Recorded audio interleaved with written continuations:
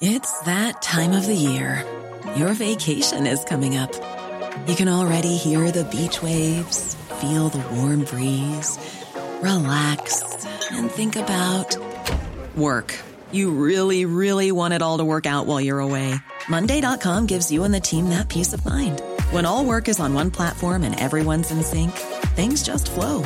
Wherever you are, tap the banner to go to Monday.com.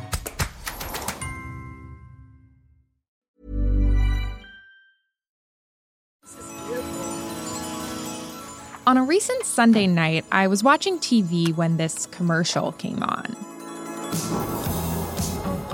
It shows different groups of people driving around in brand new electric trucks and SUVs. The sun's shining and everyone's bobbing their heads or dancing in their seats or singing along to this one song.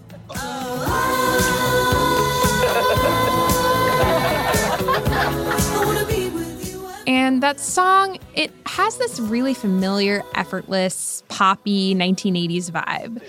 And if you couldn't tell by the signature sound of those twinkling bells at the beginning, it's the 1987 Fleetwood Mac song Everywhere that's playing in this ad for Chevrolet. From Bolt to Blazer, Equinox to Silverado, Chevy EVs are for everyone, everywhere. Now, of course, it's nothing new to hear a popular song playing in a commercial, but what is new is who owns the rights to this song and who makes money every time it gets played. You see, just last year, Christine McVie of Fleetwood Mac decided to sell the rights to her entire song catalog to a UK-based investment trust called Hipgnosis Songs Fund. And now, those songs are just a slice of more than 65,000 others that have been bought up by Hipgnosis in the last couple of years. The FT's private capital correspondent, Kay Wiggins, says that means that when a song gets played, whether it's played on the radio, whether it's played live at a concert, whether it's played on the social media, money is coming in every time one of those songs gets played. And what it does is it kind of bundles all of those songs together and uses all of those revenues from the royalty payments to pay investors a dividend. And this process of buying the rights to songs and bundling them up is part of one of Wall Street's hottest trends over the past few years. That is, turning music into an asset class. And firms have spent hundreds of millions of dollars gobbling up these song catalogs from popular musicians. It's a far cry from the early 2000s where piracy and Napster were considered to be the death knell of the music industry. I think as streaming money and income grew and grew and grew, the whole industry has enjoyed this kind of renaissance. That's Anna Nicolaou. She's the FT's U.S. media correspondent, and she's been reporting on the music industry and these sorts of deals for the last few years.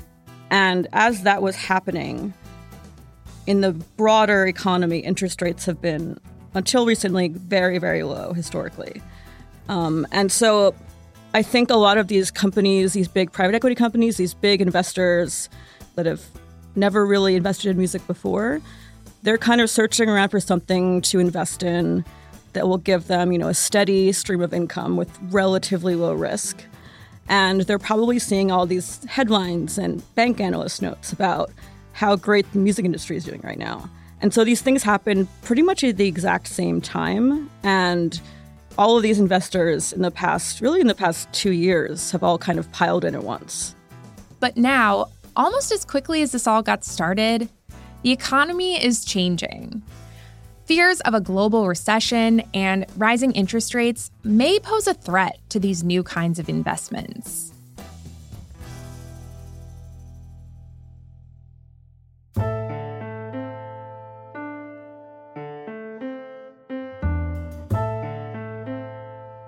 I'm Michaela Tindera from the Financial Times. On this week's episode of Behind the Money, will Wall Street have to face the music when it comes to its own investments in popular song catalogs?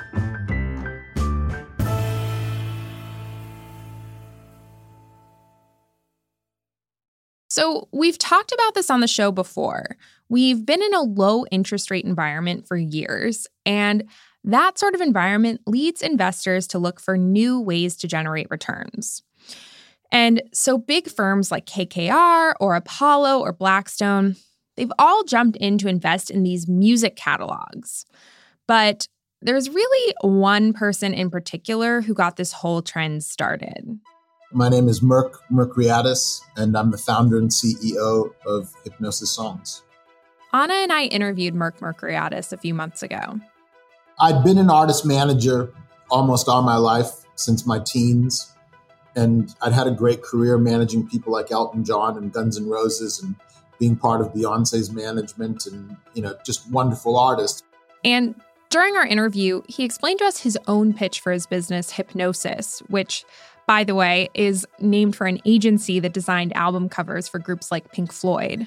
So, at the end of the day, I came up with this idea of creating songs and establishing songs as an asset class in the financial community. Because obviously people had been buying and selling songs, for a long time, way before I ever came around.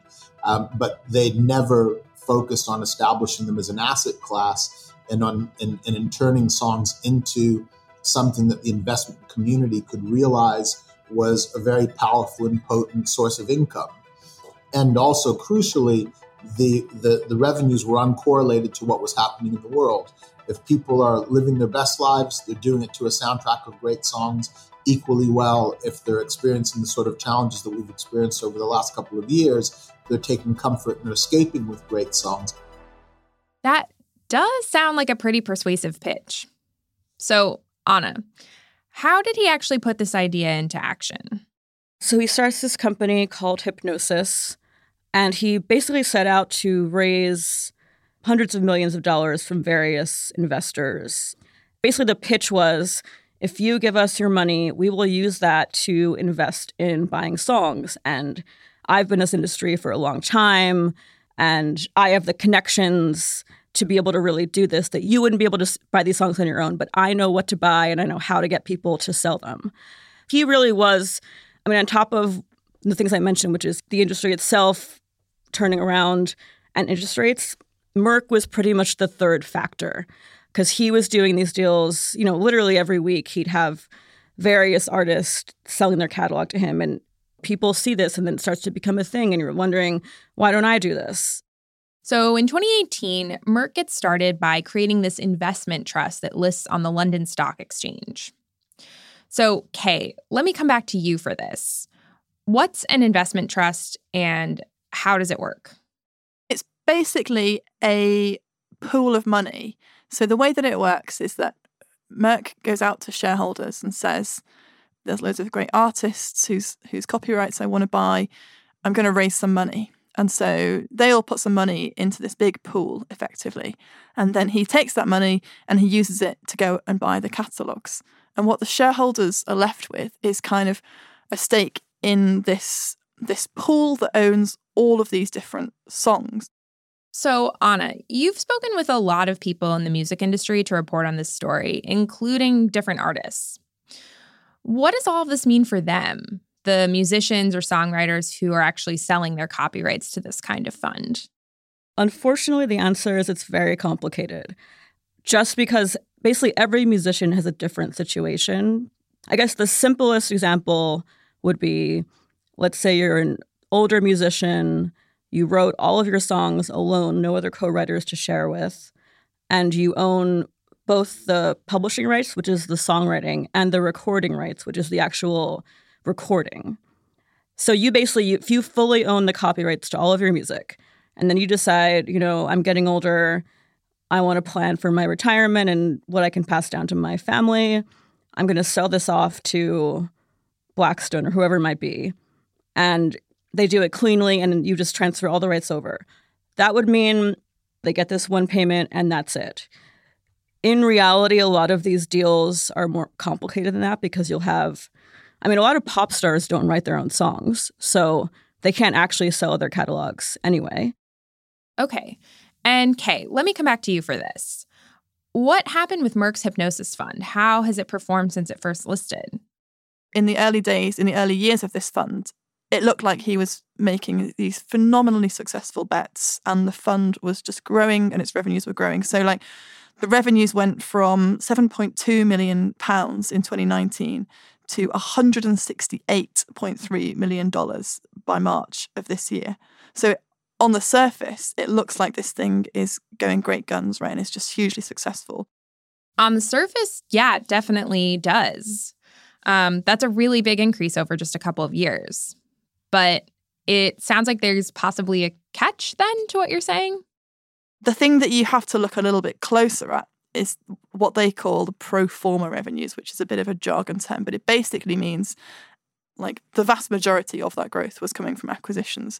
So the catalogue was getting more valuable because Mercuriadis was constantly tapping shareholders for more money and using that extra money to buy more songs. So when you're constantly adding new songs to the portfolio, of course the value of the revenues is increasing and the valuations of the songs are increasing because, there's just so much more in there. Okay, so then what was actually happening? When you use a measure that strips out the effect of acquisitions and just looks at all of the songs that listed fund currently owns and how much revenue those songs have generated in royalty payments in the last few years, then actually those numbers have been falling for the entire time that they've been disclosed. And that's because when a song gets released, it's obviously being played on the radio all the time. Maybe the artist is going on tour, they're playing them at all sorts of gigs. Everyone's listening to it. And then over time, that interest fades, right? And the song revenues will sort of decline as they'll reach a sort of more steady level over time. And so now Merck has stopped acquiring new songs for his Hipgnosis fund. So what happened there? It reached a point last year where it basically had to tell shareholders that it was going to take a pause because the shareholders wanted to be able to understand what the kind of steady state of this fund would be and what it would look like if it wasn't doing deals so often. So July of 2021, Mercuriadis says to the shareholders, okay, we're raising some money now and then we're not going to raise any more for another year. So he raises all this money and then within weeks he's spent it all. So by the end of August of last year, he's spent all of the money that the listed fund has and he's got almost a year to go before he can raise any more because he's told the shareholders he's not going to do it for that time. Okay, so then what happened?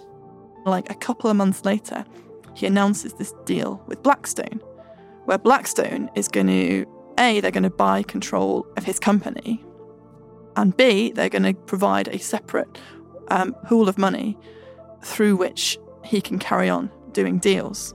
But, very much under the watchful eye of Blackstone at this point. There's a sense that at least Blackstone is trying to apply some kind of, some spreadsheets, some Wall Street style financial engineering. They've probably got an analyst sitting there trying to calculate the projected future cash flows of Nelly Furtado's song catalogue. So ever since this time last year, pretty much, all of the deals that Mercuriadis has been doing have been with using Blackstone's money, not using his original listed vehicle's money. Okay, so just to recap, Merck started this fund, he raised a bunch of money to acquire loads and loads of songs, and then when he spent all the money, the big investment firm Blackstone came along. So what does all that mean for Hipgnosis going forward? So the listed fund is in a really difficult spot at the moment. The reality is it still can't raise any more money because the share price has fallen so much that if it were to raise new money now at this share price, it would dilute the existing shareholders way too much. And that's just not a thing that these types of vehicles realistically will do. So the listed fund is effectively frozen. Meanwhile, its revenues, the actual revenues that the stuff that it currently owns generate, have been falling ever since they first started disclosing the numbers a few years ago. And as interest rates rise, the cost of its debt is going up. Well, that sounds like a precarious situation. What's going on with their debt now? Well, actually, they've just refinanced it. So they've taken out this new, what's called a revolving credit facility, which is kind of a little bit like a credit card. But this one is worth $700 million. So they used to have a similar facility from JP Morgan, which was worth $600 million. This new one is with City National Bank, which calls itself the Bank to the Stars. So they've got this new debt. The thing that remains true is that the cost of servicing that debt will rise as interest rates rise. So the new debt is 2% above a sort of daily interest rate that's based on transactions in financial markets. So it does go up when interest rates go up. Meanwhile, obviously, the revenues from the existing song portfolio have been falling for the last few years. So basically, they're in this situation where if those interest rates keep going up and if the revenues from the songs continue to fall, then it's going to be difficult for them to figure out how to pay their dividend, which is basically what the shareholders are really interested in. So what do Hipgnosis and Merck say about all this?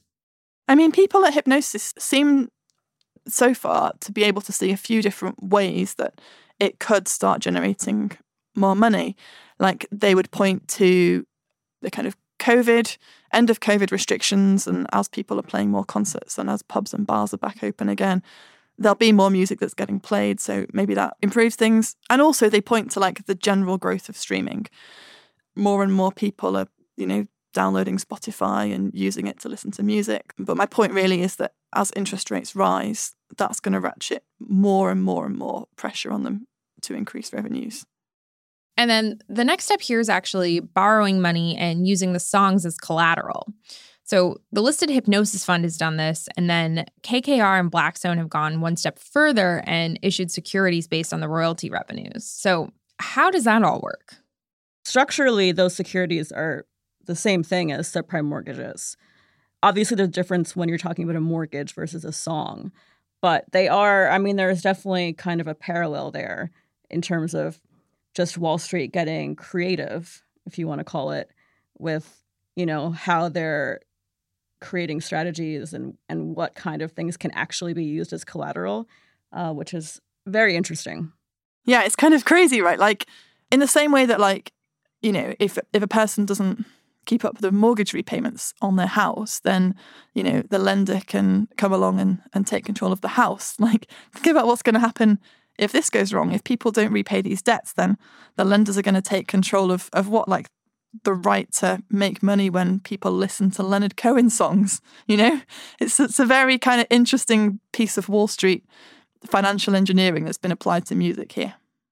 So like we talked about earlier, this idea of investing in song catalogs worked as an investment opportunity in a really low interest rate environment.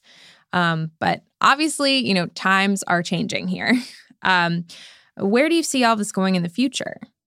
I mean, right now, it's very hard to see this doing well in the next few years. It's much more difficult as a proposition now to investors, because basically, if you're talking to an investor now and your offer to them is, hey, we can offer you a steady recurring revenue, they're going to say, well, I can get that from government bonds these days, at a much higher rate than I ever have been able to in the past few years. So what they call the risk-free option is much, much more attractive than it has been for a really long time. And the other reason why it's a problem for them is because all of these models, whether it's the Hipgnosis listed vehicle, whether it's the Blackstone fund, they're using debt, right? And so the cost of that debt is just becoming much more expensive the more the interest rates rise. Well, Anna and Kay, thanks for coming on the show. Thank you for having us. Thank you.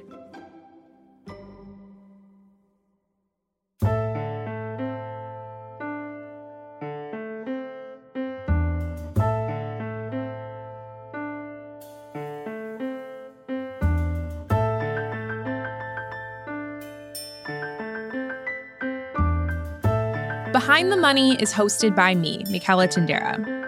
This episode was edited by John Buckley. Topher Forhes is our executive producer. Sound design and mixing by Sam Giovinco. Cheryl Brumley is the global head of audio. Thanks for listening. See you next week.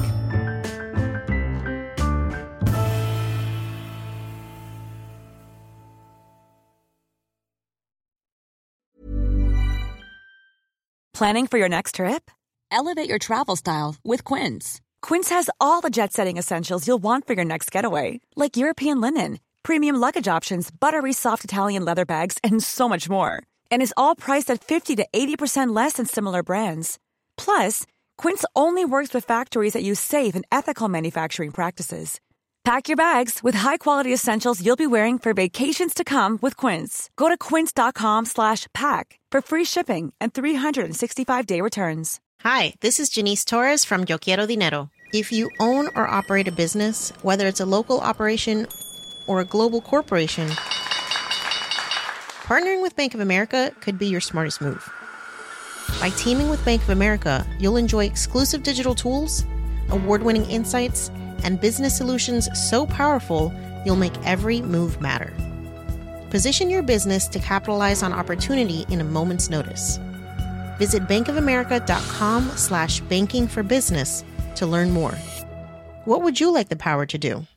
Bank of America, N.A., copyright 2024.